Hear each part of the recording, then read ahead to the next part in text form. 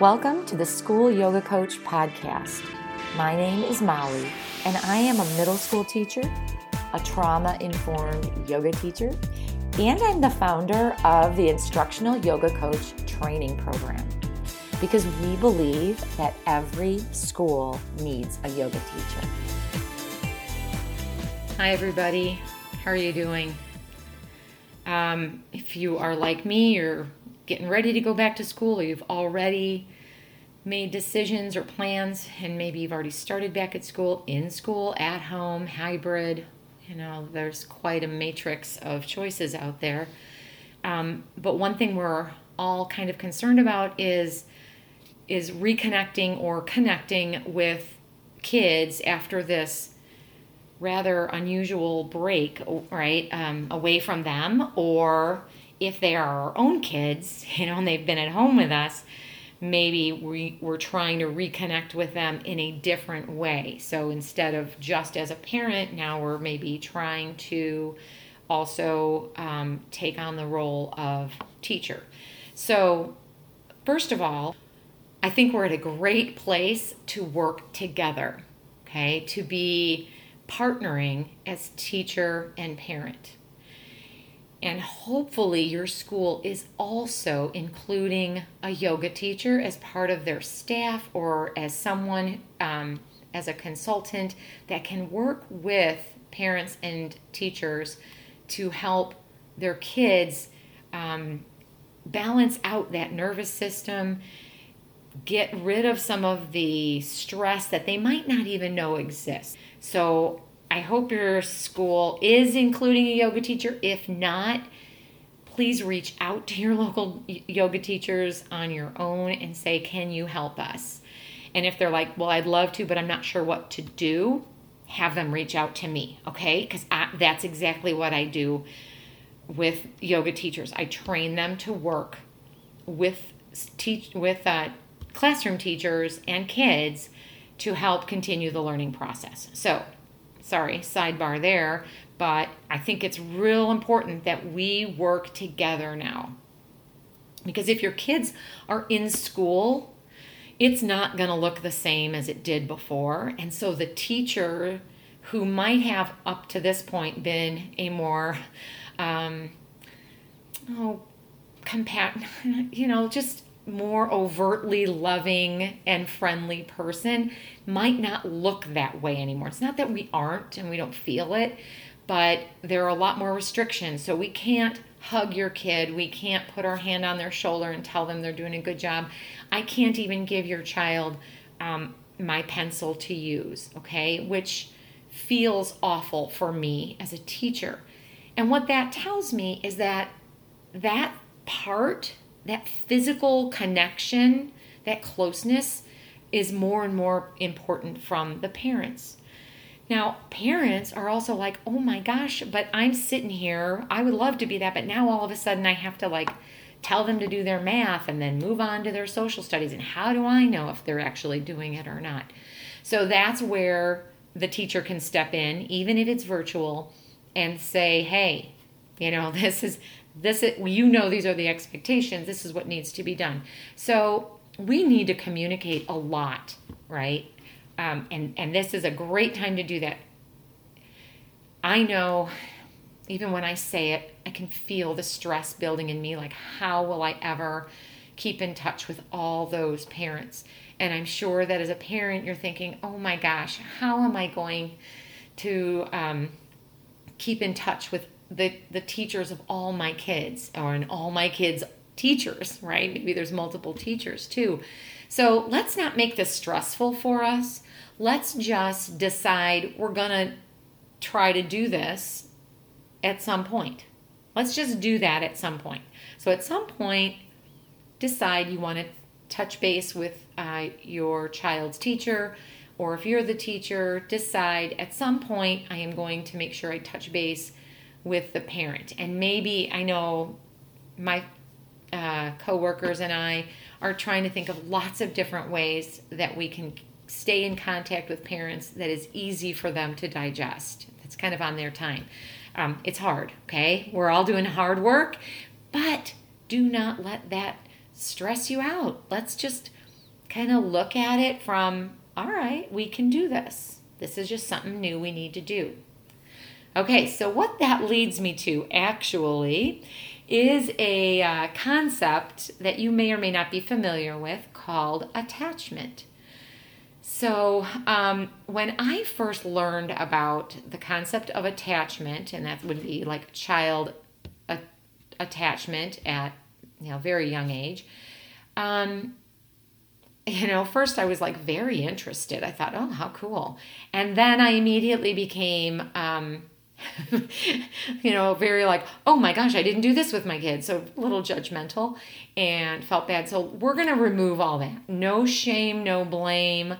Attachments happen in different ways simply because of the environment and whatever's going on at the time. Okay. So I'm going to real quick go over it, but I'm not going to go into it very deeply. I did write about it a whole bunch in my book, Mindful Schools from the Bottom Up. So you can pick that up. You can also Google just kind of what it is. But there are 4 main attachment types, and then a 5th one that I'll explain in a second. But these 4 different attachment styles, I should say, occur because of how we as caretakers, how we respond to a baby's sense of distress. Okay, so baby has to sense distress. They have to express that, and then as parents or as caretakers, we respond. And then, if they're a baby and they're crying, we don't always get it right, right? And so we try again. And then if we can, relieve that distress for the baby, feed them, change their diaper, things like that, then we would say that that attachment cycle has completed, all right? So you can see how with a firstborn child, when you are maybe like unsure of what a crying baby needs, it might take us a little bit longer to respond to them. However, on the flip side, we kind of stay with it, right? We're like, I'll just keep trying because this is all I'm doing right now, or for the most part. And, I can give a lot of attention to that baby. On the other hand, if this is my 3rd or 4th child and I've got other kids who have other needs, well, that baby might not get that immediate response from me.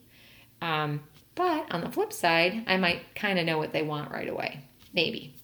Okay, so this is what I mean by it just, there's no perfect way, but if the stars align and we're able to respond to baby right away, then we would say, and it's repeated, right? This isn't like once. This is like over the course of a year or 2 years or 6 years. We would say that a baby or a child develops a secure attachment when they kind of grow up believing, oh, I can trust you to care for me.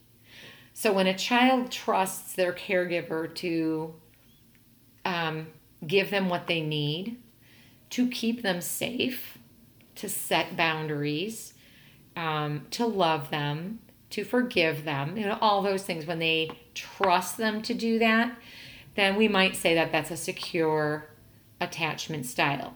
Once again, this doesn't mean 100% of the time, or that we always, as parents or teachers, always are able to give them what they need, but just kind of like in general.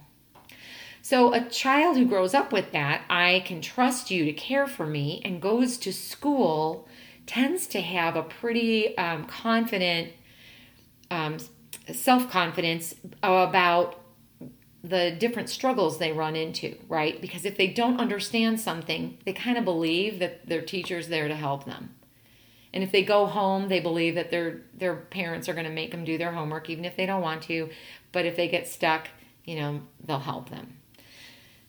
The next style is called avoidant. And an avoidant attachment style is kind of the result of a caretaker who is unable to respond to the child in distress, or they're constantly or consistently, not constantly, but consistently misreading the baby's cues, or thinking a child is hungry when in fact they're tired. I don't know, something like that. And so what a child grows up learning is, okay, when I tell you I'm in distress, you are not going to help me out. You're going to try, but it's not going to be what I need. So the belief that that child has is basically, well, I have to take care of myself. So in school, we might see this as a kid who does not want help, who doesn't ask for help, who doesn't have any questions, and even when given directions might decide to do it their own way anyway. Okay? So that's, I have to take care of myself. And the avoidant attachment. Once again, I'm talking in extremes, but, we all have a little bit of all of these in us, okay? Doesn't matter. It doesn't make us a good or a bad person. It's just the way we interact with people. Okay. Third on this type of attachment style would be ambivalent. So an ambivalent attachment style is the result typically of a very anxious parent. Someone who is very stressed out, who tends to be perhaps overprotective, or is very image conscious, like, don't go out there looking like that, right?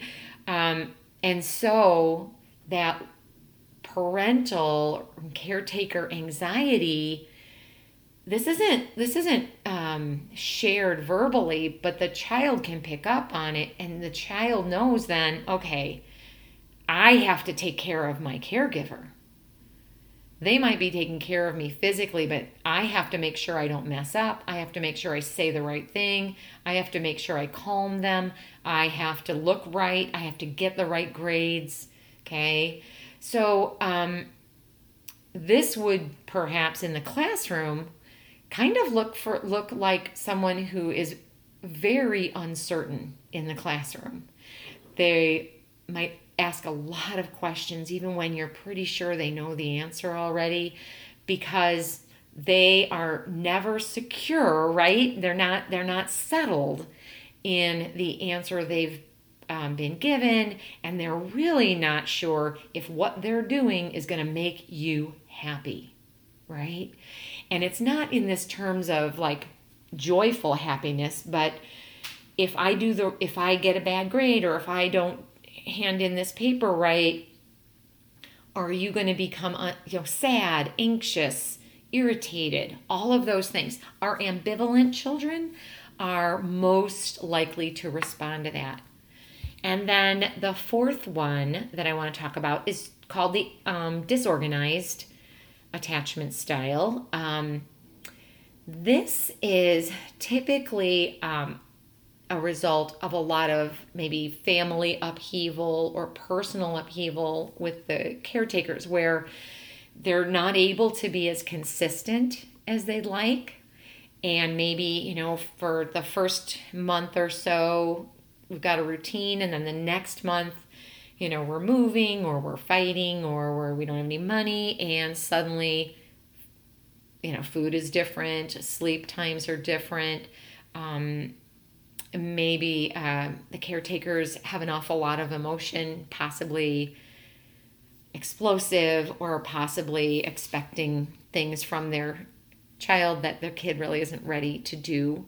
So having these developmentally inappropriate expectations. So a child who is, once again, consistently in an unpredictable environment, their belief then as they grow up tends to be, okay, I am not safe here because I don't know what's going to happen and I don't know what to do. So there's a lot of uncertainty, and as a student, you might see them freezing, right? If you imagine yourself like walking down the street and you hear a loud noise and you're like, I don't know what to do, right? We tend to freeze until we figure something out. We might see some disorganized movements, some lack of coordination, bumping into things, falling off of things, stuff like that. So those are the four that, and like I said, of course there are extremes of all of these, but most of them are just shades, just a shade of something. Just knowing these things for your own child will help you understand kind of why they're responding things, and not always, but why they might respond in certain ways. Now, if you have a baby, then you can even be more mindful of that, right? But that doesn't necessarily change the fact that, it's hard. You're going to be stressed out when there's a pandemic and you are either working from home or you've lost your job and your child is now at home. Sorry, we're going to all be very protective right now. We're very anxious. We're very worried. We're very stressed out. So that's where we do the self-care, right? Because our kids respond to our energy. They respond a little bit to what we say. They respond a little bit to what we do, very little to what we tell them to do. But boy, oh boy, did they respond to our energy. So that's our self-care work that we do there. As a teacher in the classroom, this will help give you a different perspective. And it will help you maybe plan, if a child comes to me with this kind of belief that they always have to take care of their caregiver, well, what do they need? And I go into that in the book, and I'm not going to do that here, but they need something different than someone who trusts me to care for them, right? Totally something different.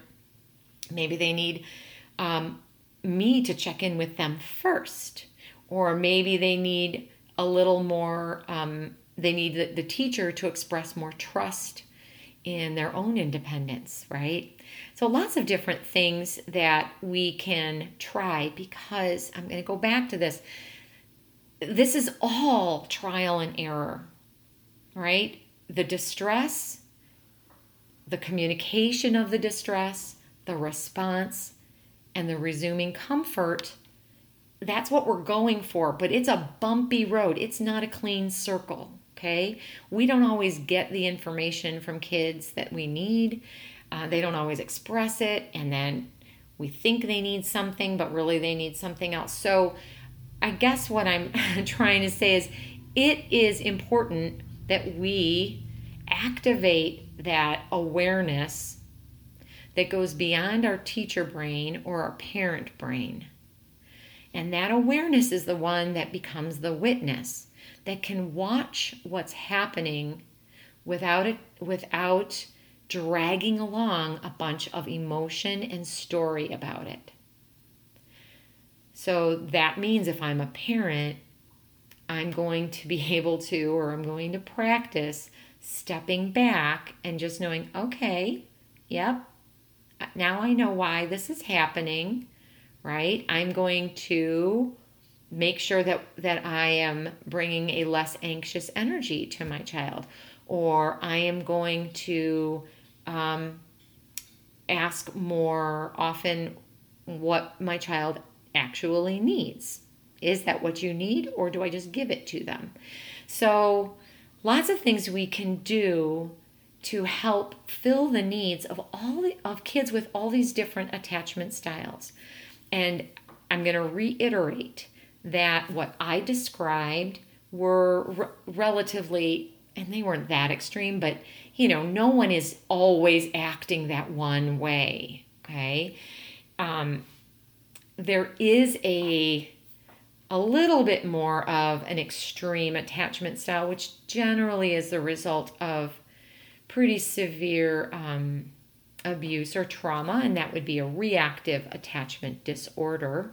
So it is considered a disorder because in that state, that child is responding to a past abuse or trauma. So their belief, of course, is also, I'm not safe, but I need to escape. I need to get out of here. So that's where there might be more manipulation, outbursts, running away if they're older, things that you're like, where did that come from? So, all kids have temper tantrums. So a temper tantrum is not the same thing. But if you are a parent or a teacher who works with kids who've been diagnosed, it is a diagnosis of reactive attachment disorder, you've probably seen this. So just keep in mind, that means that their belief, not in their mind isn't their belief, in their body, their belief is, I'm not safe, I need to escape. So what they need is a constant sense of safety, but also they need, like we had talked about earlier with trauma recovery, is they need to know that no one is forcing them or manipulating them into anything, because that's what they're trying to get away from, right? They're trying to escape that. So choice, no one is forced, no one is coerced, and we do this together. All right, but that's like I say, that's that last one there. I hope that was a little bit helpful. I know it's kind of a lot of information all at once, but as I said, my book, Mindful Schools from the Bottom Up, is going to be released on September 1st. So if you haven't already added your name to the Please Let Me Know Right Away list, I'll drop a link in the show notes so you can put your name on the list and get your copy as soon as possible. And I'm so excited about this, and I'm so excited to share it with all of you.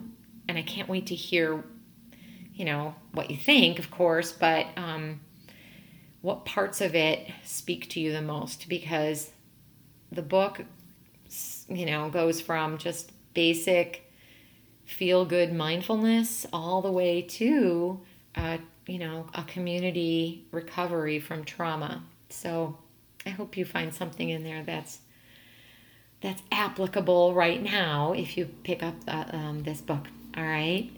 So you guys, take care of yourself. Take care of your energy. That's really what self-care should be all about right now. Like, you can go ahead and take a bubble bath and pour yourself a cup of tea. That's fantastic. But like, as often as you possibly can, be checking in with your energy level. And by that I don't mean like, are you energetic? I mean, is my internal energy calm, or is it a little panicked or a lot panicked? And then you need to do the work. We all need to do the work to ease that nervous system. I know it sounds hard.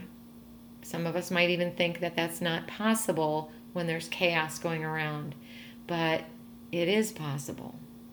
In fact, that's the way the healthiest way to live in this world, right? Is to be calm in the center and then be able to respond to the world around us. All right, well, I am thinking about all of you, really am. I care about all of you guys, and I believe that together we are going to build a fantastic future for our kids and our students. I do believe that, we just need to decide, right? Thanks for deciding with me. Take care, guys. Bye-bye. Hey, thanks for joining me on the School Yoga Coach podcast. If you'd like to learn more or check out some of the resources that I am sharing with both teachers and yoga teachers, please visit www.schoolyogacoach.com. Stay well, everybody.